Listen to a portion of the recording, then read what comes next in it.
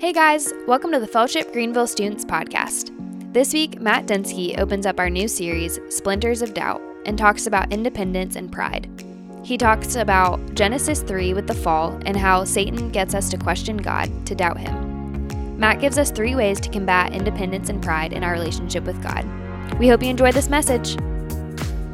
Listen, I wanted to start a new series tonight. I've been chewing on it and thinking about it all week. I wanted to start this new series because it's just been heavy on my heart. When I was a kid, when I was like growing up and then into kindergarten and first grade, I lived in a log cabin out in the mountains of East Tennessee. It was a great, some Tennessee people? Sure, go Vols. Are you a log cabin person or a Tennessee person? Cabins! I lived... Oh, you are East Tennessee. You are Tennessee, right? Yeah, I remember now. Okay, go Vols. I lived in a log cabin in East Tennessee, and it was great. We had woods and like huge yard, and it was just out there. It was awesome. It was not like primitive. So for all of those like picturing like us on this dirt floor beside a fire, like in the cabin, it's like not. We had electricity, we had running water. It was just way out there, and it was a cool like cabin. But I remember when I was in kindergarten, my mom had the entire kindergarten class over for a Halloween party. And I know, my mom, man, give it up. Mama D, she's not dead. I don't know why. I don't know why I pointed upwards. I feel weird about that. Love you, Mom.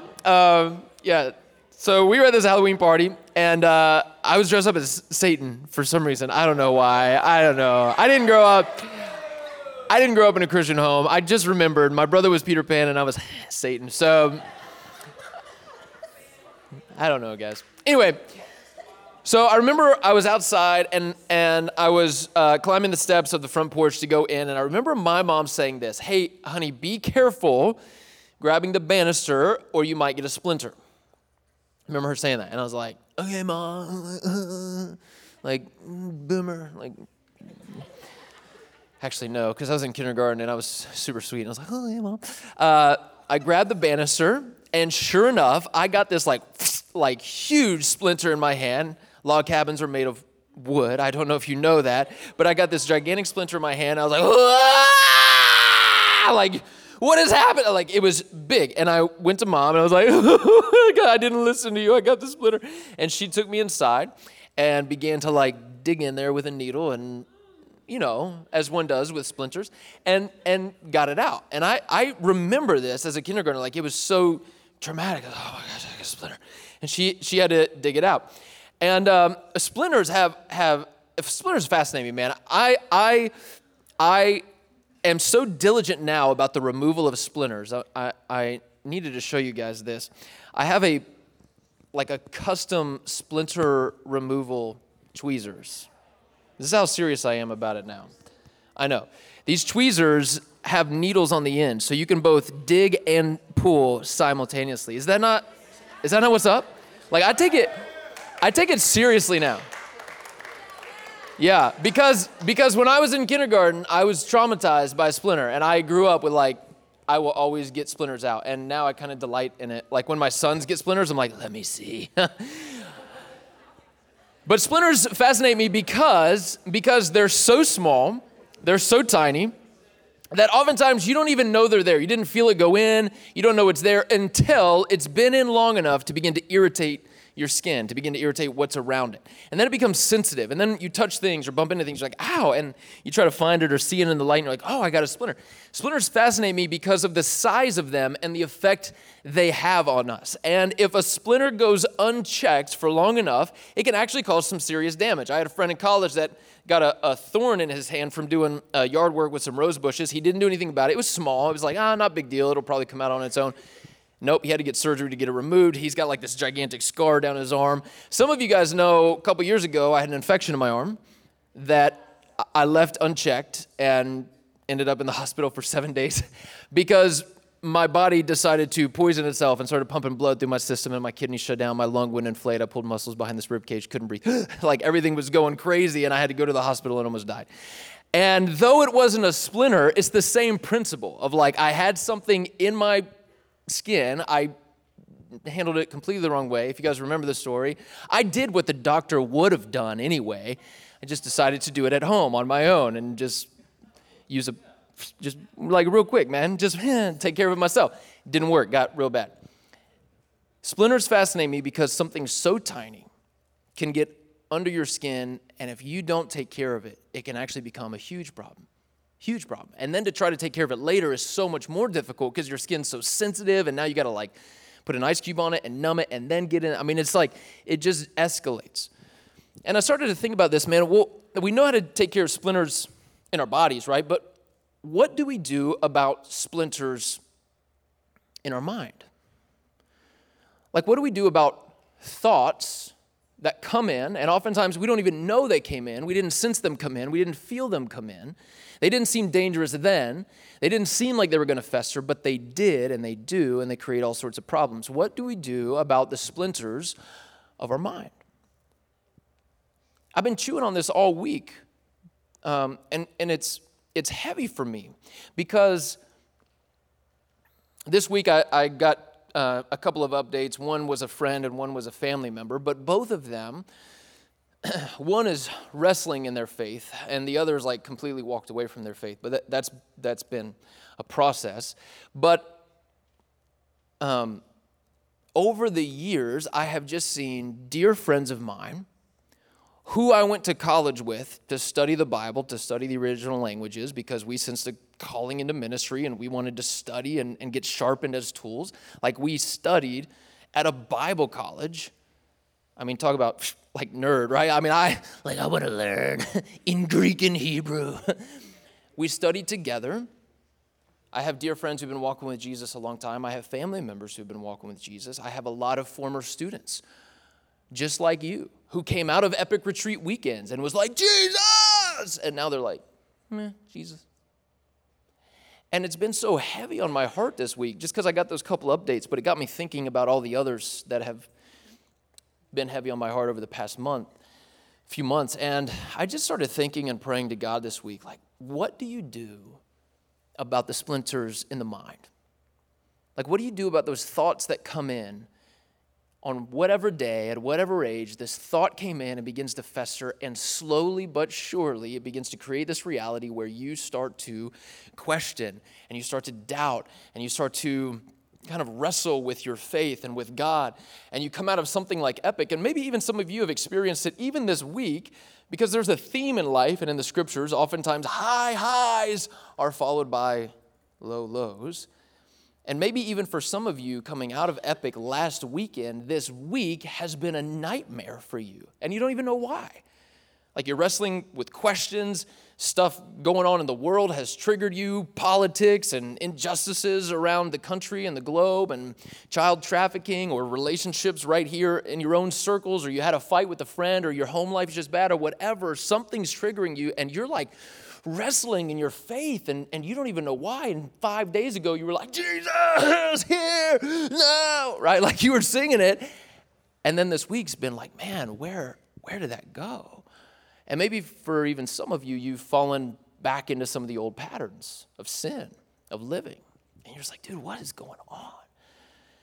Where did the splinters in our mind come from? And what do we do with them? We can't just get tweezers and like, okay, let me take care of that. Let me deal with that.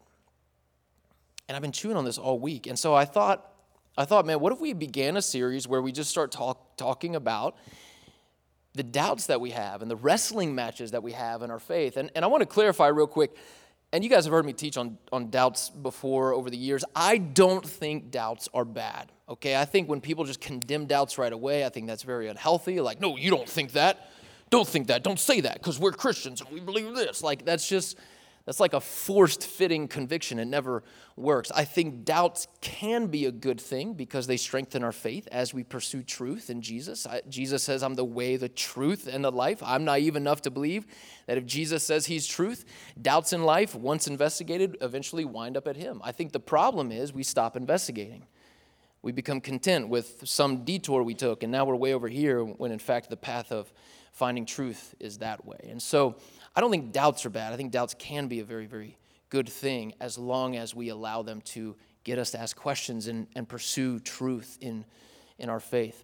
But I was thinking, and what would be some of the splinters of today? Like, what are some of the thoughts that come in that would make us wrestle with God or doubt this thing or just like kind of give up on the whole thing? And if you're not taking notes, let me just go ahead and say, I think you should take notes, all right? This is kind of a big, big message.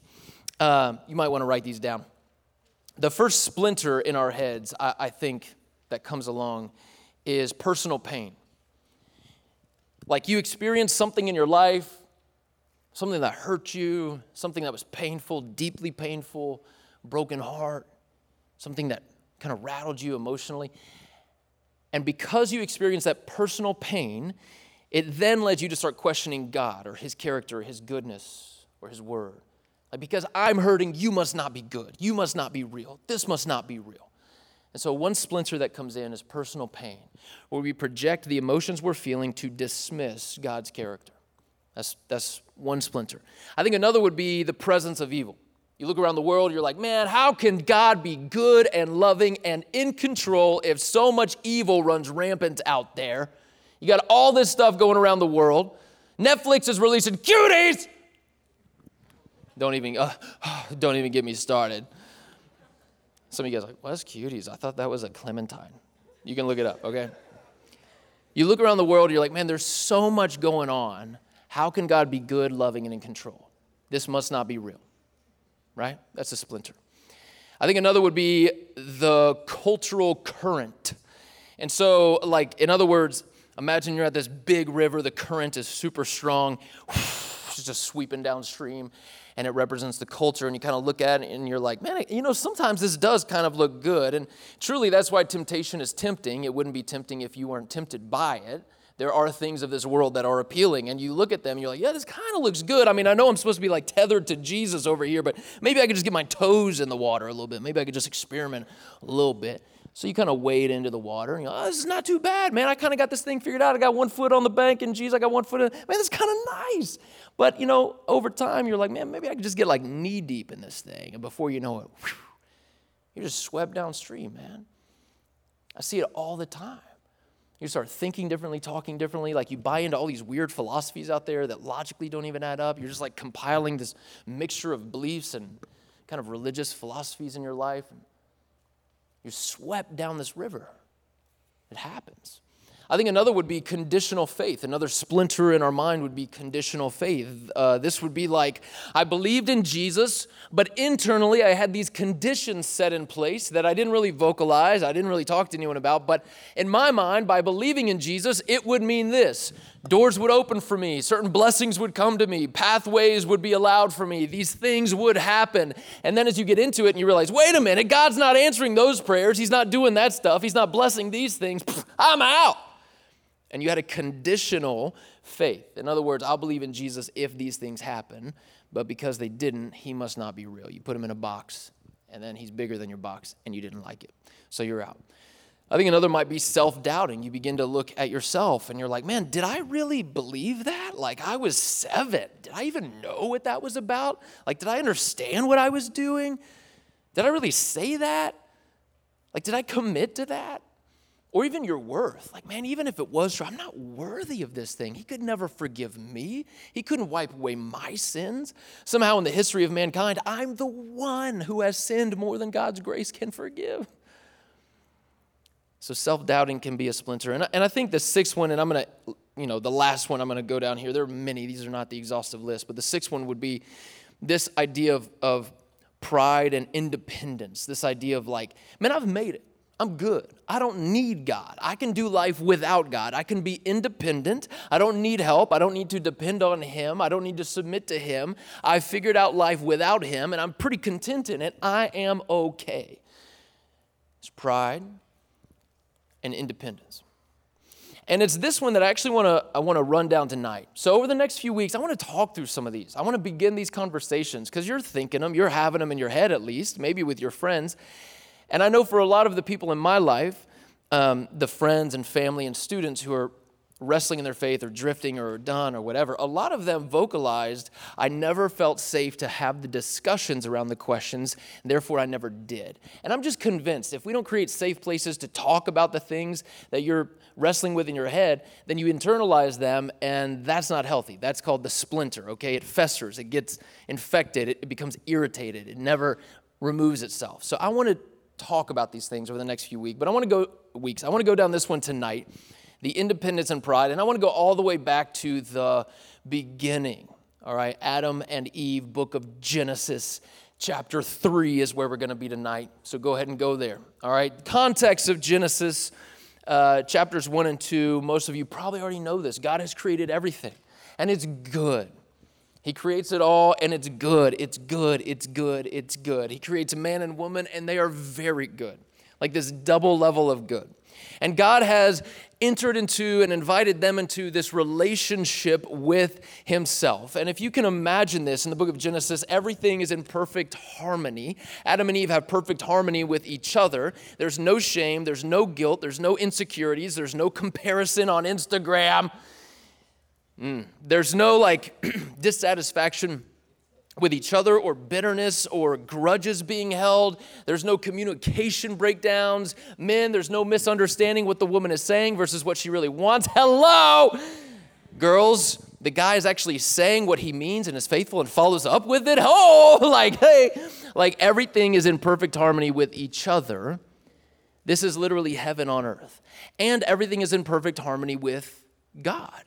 It's a perfect friendship. There's no shame. There's no guilt. There's no hiding. There's no brokenness. It's perfect. God has created this paradise, this heaven on earth reality where he's entered into and invited people into a friendship with himself. And the world is not broken yet. And then comes the serpent. Intro chapter 3, the villain. Throw back to Epic Weekend. The villain. God has given this expanse, this paradise to Adam and Eve. Animals, plants, spaces to roam and play. And he's told them, hey, enjoy this, enjoy each other. Everything is yours, except I don't want you to eat from this tree over here. This tree would actually hurt you to eat from. Everything else is yours, but this would hurt you. Don't eat from this. And Adam and Eve seemed pretty content with that. They're like, yeah, cool, chill, let's do it. And they were living in this perfection with God and with each other. And then comes the serpent. And that's where we're going to pick up the story tonight, Genesis chapter 3. All right, so the serpent comes, chapter 3, verse 1. Now the serpent was more crafty than any other beast of the field that the Lord God had made. And he approaches the woman first, and he says this, did God actually say that you shall not eat of any tree in the garden? Did God actually say that? So here it is, all right? I want us to pay attention to this. The enemy always, then and now, always has 3 tactics that he uses. Always. And the first is to get us to question God's word. That's temptation number 1. Question God's word. He knows that if he can get us to question God's word, then any infrastructure that's built upon the foundation of God's word will also be in question. So look at what he does with Eve. God has told Adam and Eve, hey, you can have anything you want, but this one tree, just don't eat it. And the serpent comes along and he says, did God actually say that? Did he really say that? I know you think you heard that, but did he really say that? Temptation number 1 is he gets us to question God's word. He does this today. Hey, I know you thought you heard God say that to you, but did he really say that? You're like, yeah, man, I felt it. He did. It was in there. Oh, wow. You heard his voice? You heard him speak to you? Well, no, I didn't hear him. Oh. So he said it to you, but he didn't say it to you. Well, not he spoke to my heart. Oh, like how's that work? I don't know. But I felt that. Yeah, okay. And this book, like he speaks to you through this book. Like, yeah, man, that's his word. This thing right here, like this book. You think he still speaks through this?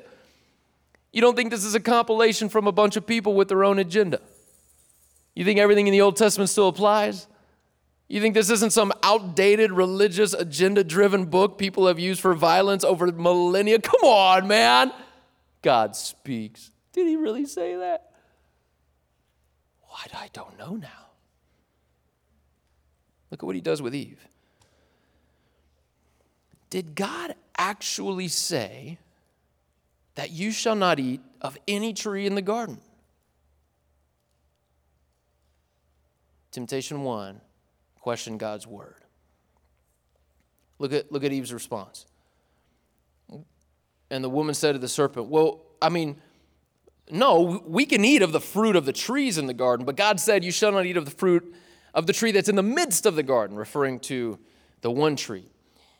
And neither shall you touch it unless you die. So what's interesting about this passage is Eve actually recalls what God said. The enemy comes along, he's like, man, did God really say that? And I think a lot of us begin to just scratch our heads. I mean, did he really say? Like, I don't know. Did he? What was going on there? I eat some bad cookout? Like, what was happening? Eve at least has the fortitude to say, I mean, no. He said it. I'll even recall it to you what he said. He said you can eat any of the trees except that one tree. Look, the enemy doesn't even play the game anymore. He's not trying to convince her about God's word. He moves on to the next temptation, temptation number 2. Eve says, if we eat of that one tree, we will die. The enemy says, serpent says, you will not die. Come on, Eve. You actually believe that?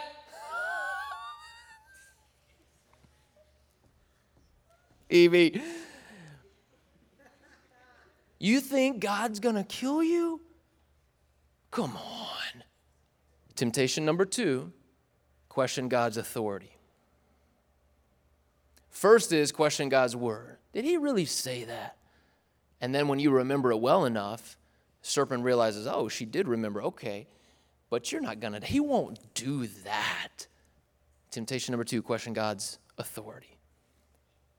That God will not do what he said he will do.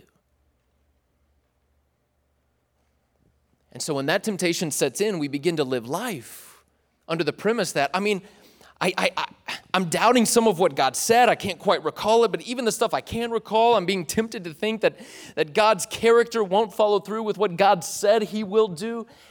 And then we begin to live life as if there's no cause and effect, like we can actually participate in things without the consequences in our life. And then when our life begins to fall apart, we're like, hey, what's happening? God, how could you let this happen? We never look at our own actions to see our own problems that we've created. We always just point upwards. I thought I was allowed to do anything and nothing bad would happen. It's almost like God has created us to enjoy each other and enjoy him and enjoy this world and has given us some parameters, knowing if we break those parameters, it's actually going to hurt us instead of help us. Imagine that. And then when we begin to break those parameters, like, God, what are you doing, man? Did God really say that? God won't do that. Temptation 1, question God's word. Temptation 2, question God's authority.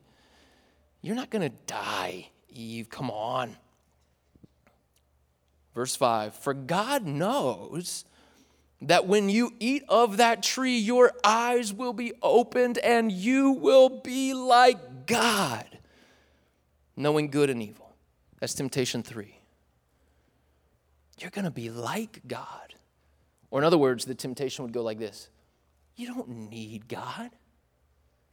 You can do this on your own. You got life figured out. Man, you're basically an adult. Like 17, come on now, legally, 1 year later. You can make it, you can do it. People do it all the time. You think people all around the world believe in God? No, man. What happens to them? They just stop growing up? They stop making? No, man, they're fine. You can do this. Your faith is basically a geographical indicator of where you grew up and what your family believed in. It's not real to you. You're fine without it. Did God really say it? God won't do that. You don't need God. 3 temptations. Still working today. Still the same tactic, just wrapped up a little bit different in some different language. They sink in, and he was like, I mean, you make a good point. Verse 6, so when the woman saw that the tree was good for food, and that it was a delight to the eyes, and that fruit looks good, and that the tree was to be desired to make one wise, she took of its fruit and she ate. She also gave some to her husband that was with her, and he ate. And then the eyes of both of them were opened, and they knew that they were naked. And they sewed fig leaves together, and they made themselves loincloths. They broke the one rule God gave them, severing this perfect harmony that God made them. And when that was broken and when that was severed, all of a sudden they experienced for the first time in their life shame, embarrassment, regret, confusion. They looked at themselves and they're like, what is this? I didn't know we were naked. Because they had never experienced shame with one another. There was no category for embarrassment or for judgment or for ridicule. There was none of that. And the moment they severed the perfect relationship with God, their eyes became aware through shame of how exposed they truly were. And they immediately desired to cover up. So they found fig leaves and they sewed together some makeshift outfits. You ever notice how covering up is the immediate follow-up of sin? I know I did something wrong. How can I hide? Verse 8, and then they heard the sound of the Lord God walking in the cool of the garden. Hebrew language, Hebrew ideology, walking is an indicator of friendship. So in other words, here comes their friend God walking in the garden in the cool of the day. And the man and his wife hid themselves from the presence of the Lord God.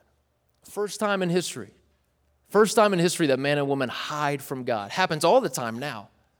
We've all experienced, we've all done it. But first time in history for them because of sin. Because they bought into the lie that the serpent gave them.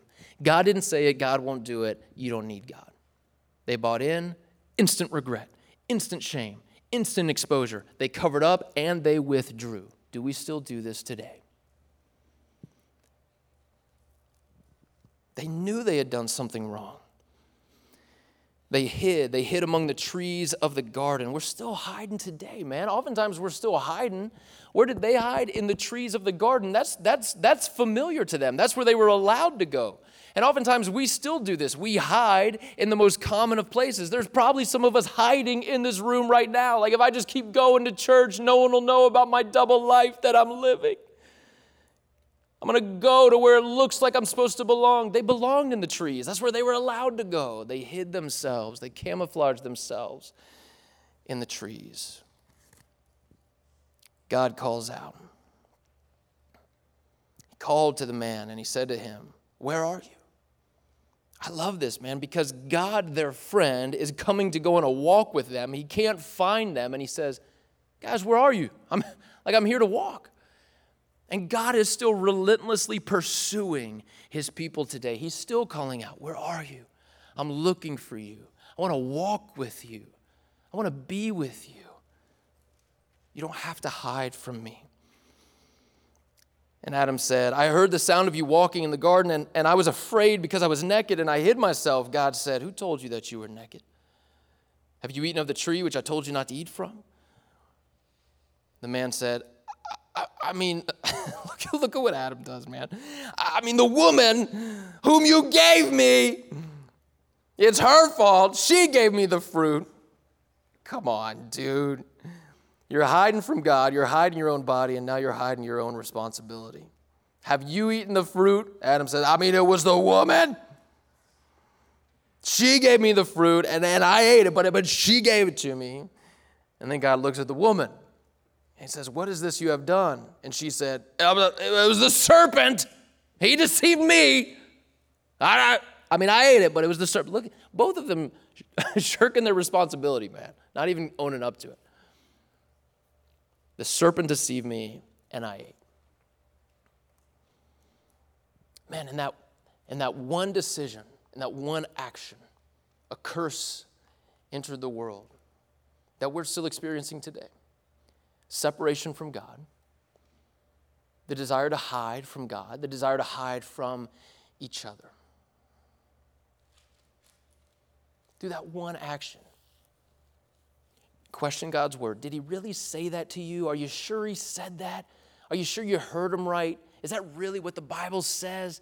Man, don't you know, like it was rewritten for this purpose, and don't you, like people have gotten their hands on it, you can't trust it. I know it's been preserved more than any other writing throughout all of history, and we have more data to back that up. I know, but come on, you can't trust it. Did God really say that? And even if he said it, he's not going to do what he said he's going to do. I mean, isn't God good? Isn't God loving? He wouldn't let harm befall you. You ever notice how Satan uses God's character to get you to question God's word? He's good. He's loving.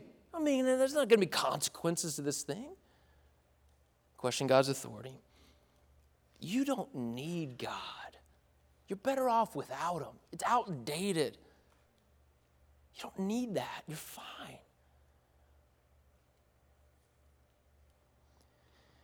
This is a splinter in the mind of pride and independence. Yeah, God's word isn't trustworthy. God's authority, his character isn't trustworthy. I don't need God. Yeah, this makes sense. It's a splinter in the mind. How do we deal with this splinter? I would like to suggest 3 responses tonight in regard to these 3 temptations. 3 applications to these 3 temptations. Satan's tempting us to question God's word, question God's authority, and tempt us with supremacy. You don't need God. You're fine. Independence. First, I would say this, that we ought to submit to God's word. Submit to God's word. Now, I know this is kind of like a double-edged sword, because if you're tempted to doubt God's word, it's going to be hard to submit to God's word. You're like, nah, man, like I'm doubting it. Why would I submit it? That doesn't make sense. I don't want to submit to that thing. I'm doubting that. I'm doubting if I'm even hearing God. I got all these voices in my head. I got so many opinions out there, and this person I follow on Instagram said this one thing, and it like really made me question some things. And now I'm like, I don't know what to do. I can't submit to God's word if I don't trust God's word. And I completely get that. However, sometimes there's a principle in life where you submit to the ideal of something because you know it's good for you. Because you know it's good for you, even if you're wrestling to do it. And this is like, you boil it down to something as simple as going to the gym. Like some days the commute and like, I got to go through traffic, and then I got to get there and get changed. And like, but I know working out's good for me, but I just don't want to do it today, right? Like, but you submit because you know it's good for you. You know those things add up. Or it could be as big of an example as faithful in your marriage. Like, man, one person for the rest of life, monogamy? Ugh. Like, come on. But no, it's like, no, I choose love every day because I know it adds up over time, even though I don't feel like it every single day. We submit to God's word because it's good for us. It's been good for us in the past. It's proven to be good for us at some point, and now we're submitting to it, even if we're wrestling with it, right? So before we like totally disregard all of God's word, and that's usually the first step, it's like, I'm just done with all this. Submit to it during the wrestling of the faith. Like, I'm not saying just believe it blindly and like forget the wrestling and forget the doubting and forget the process. What I'm saying is continue to submit to it while you're wrestling. Don't just disregard it. Second, we submit to God's word. Second, we trust God's character. So just recall and ask the question, God, have you ever done anything in my life that would make me question your character, your goodness, your love? And you got to approach this with a fair perspective. you've got to be objective about this. You can't come in with your own opinions and preferences, and you got to ask God, man, have you ever done anything to make me question your goodness or your character? Have I ever experienced anything personally from you that would make me question your love, your power, your goodness, your character? You think through your journey. You think through where you've been with God. You think through moments like Epic. You think through the day-to-day. You think through the grit. You think through the hard stuff. You think through the heartbreak. You think through it all, and you ask God, has your character ever been bad to me? Cruel, ill-intentioned, evil, villainous? And if the answer is no, then it leads us to the third conclusion. We reflect on God's work throughout history, as many have experienced him, outside of just Greenville, South Carolina, around the world, throughout all of time. But we also reflect on God's work through our own life. We ask the question and we invite the question, God, what have you done in my life that as I think about it and as I reflect about it, I could not have done without you or your help or your presence? Maybe some of you guys journal. Go back and read the journals. Maybe some of you guys set up like memory logs somehow, like marbles in a jar, or something God did, you put something in or whatever. However you need to do it, start remembering what God has done, even if it's just open up a document on your computer and type it in real quick. But you reflect on God's work in your life, and you start to ask the question, God, could I have done that, or gotten through that, or made it through that, or processed that, or transitioned into that without you? And if the answer is no, then logically we depend on him. We need him. You can't do life without God because you're reflecting on all the times you're admitting, I needed you. I had to have you there. And for some of you who are sitting there like, no, I've gotten through life without God, I would ask, was it good? Like, how much drama is in your life? How broken is some of the systems in your life? Like, how much do you deal with on a daily basis that you just carry on your shoulders in this brokenness, and you're just like desperate to find someone to carry it or to help you? You can get through life without God, but I'm telling you, it is broken. Some of you guys know that. You feel it. You experience it. You're in it. So if you reflect on life and you realize, man, I couldn't have done that without you, God. I needed you. Then there is a dependency on God. It's how we were created to be. God is God and we're not. We depend on him. And if we need him, then we can't do life without him. Sorry, Satan, that last temptation doesn't work. And if we need to depend on him, then let's move it backwards. If we need to depend on him, and his character is good and has proven itself time and time and time again, then logically God will do what he said he'll do because he's good and he wants the best for us. There's nothing that he's trying to hold back from us. This tree that Adam and Eve weren't supposed to eat from, it's not because it was somehow a better life, and God is like playing this cruel joke that's like, I created the cosmos and the world and everything in it and all the animals and placed you here just so I could hold out on you. Like, it's not some cruel, evil joke. It seems to be that restraint is actually a healthy part of a relationship with God. Hey guys, all this is yours, but this one thing, don't touch it. It's bad for you. It won't help you. Trust me. Depend on me. Trust me. I love you. I'm good, and I want your good. And if that's true, then we can go back over to 1. If I need God and he's proven himself to be true, then his word is also true. He wouldn't lie. He doesn't manipulate. He doesn't deceive. We may not like it all the time. We may really want to bite out of that tree. We may really feel like we're missing out. But it doesn't mean that he's lying. It doesn't mean that he's wrong. If we need him, he's proven to be good, then his word is also good. The enemy knows if he can get us to question this, then it seamlessly will flow into the others. But we need God. God is good. God's word is good. The temptation of independence, the temptation of pride, the splinter in our mind, festers when we think, man, we don't need him. We start to doubt God's word. We start to doubt the authenticity and the accuracy of God's word. And man, I'm not going to lie, there have been so many people throughout history that have manipulated this book and used it to their own agendas, but they're not God. People who twist God's word are not actually preaching God's word. God's word is good. God's character is good. And we need God. That's the relationship he set up. when we begin to think we don't, the splinter comes in. So how do we get rid of the splinter? Submit to God's word, trust God's character, reflect on God's work. Let's pray. Jesus, we love you and we thank you for your word. Jesus, my heart is heavy. So many friends and family and dear students of mine who have these splinters in their heads. Doubt can be good. Wrestling, asking good questions can be good. Strengthens our faith as we move forward. But these splinters fester. And I think one of the most dangerous things we can do is internalize them and be silent about them until the infection's too far gone. God, we will be tempted at times to question your word, question your character, and question our need of you. And it can be so easy to buy into that. And so I pray that you would help us reflect on your work in our lives. All these moments where we were certain it was you at work, certain it was you getting us through, certain it was you guiding us. I pray that we would reflect on your character, trust your character, how good you are, how good you've been.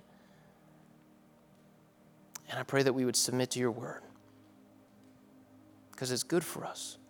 We may not always feel it, but it's good for us.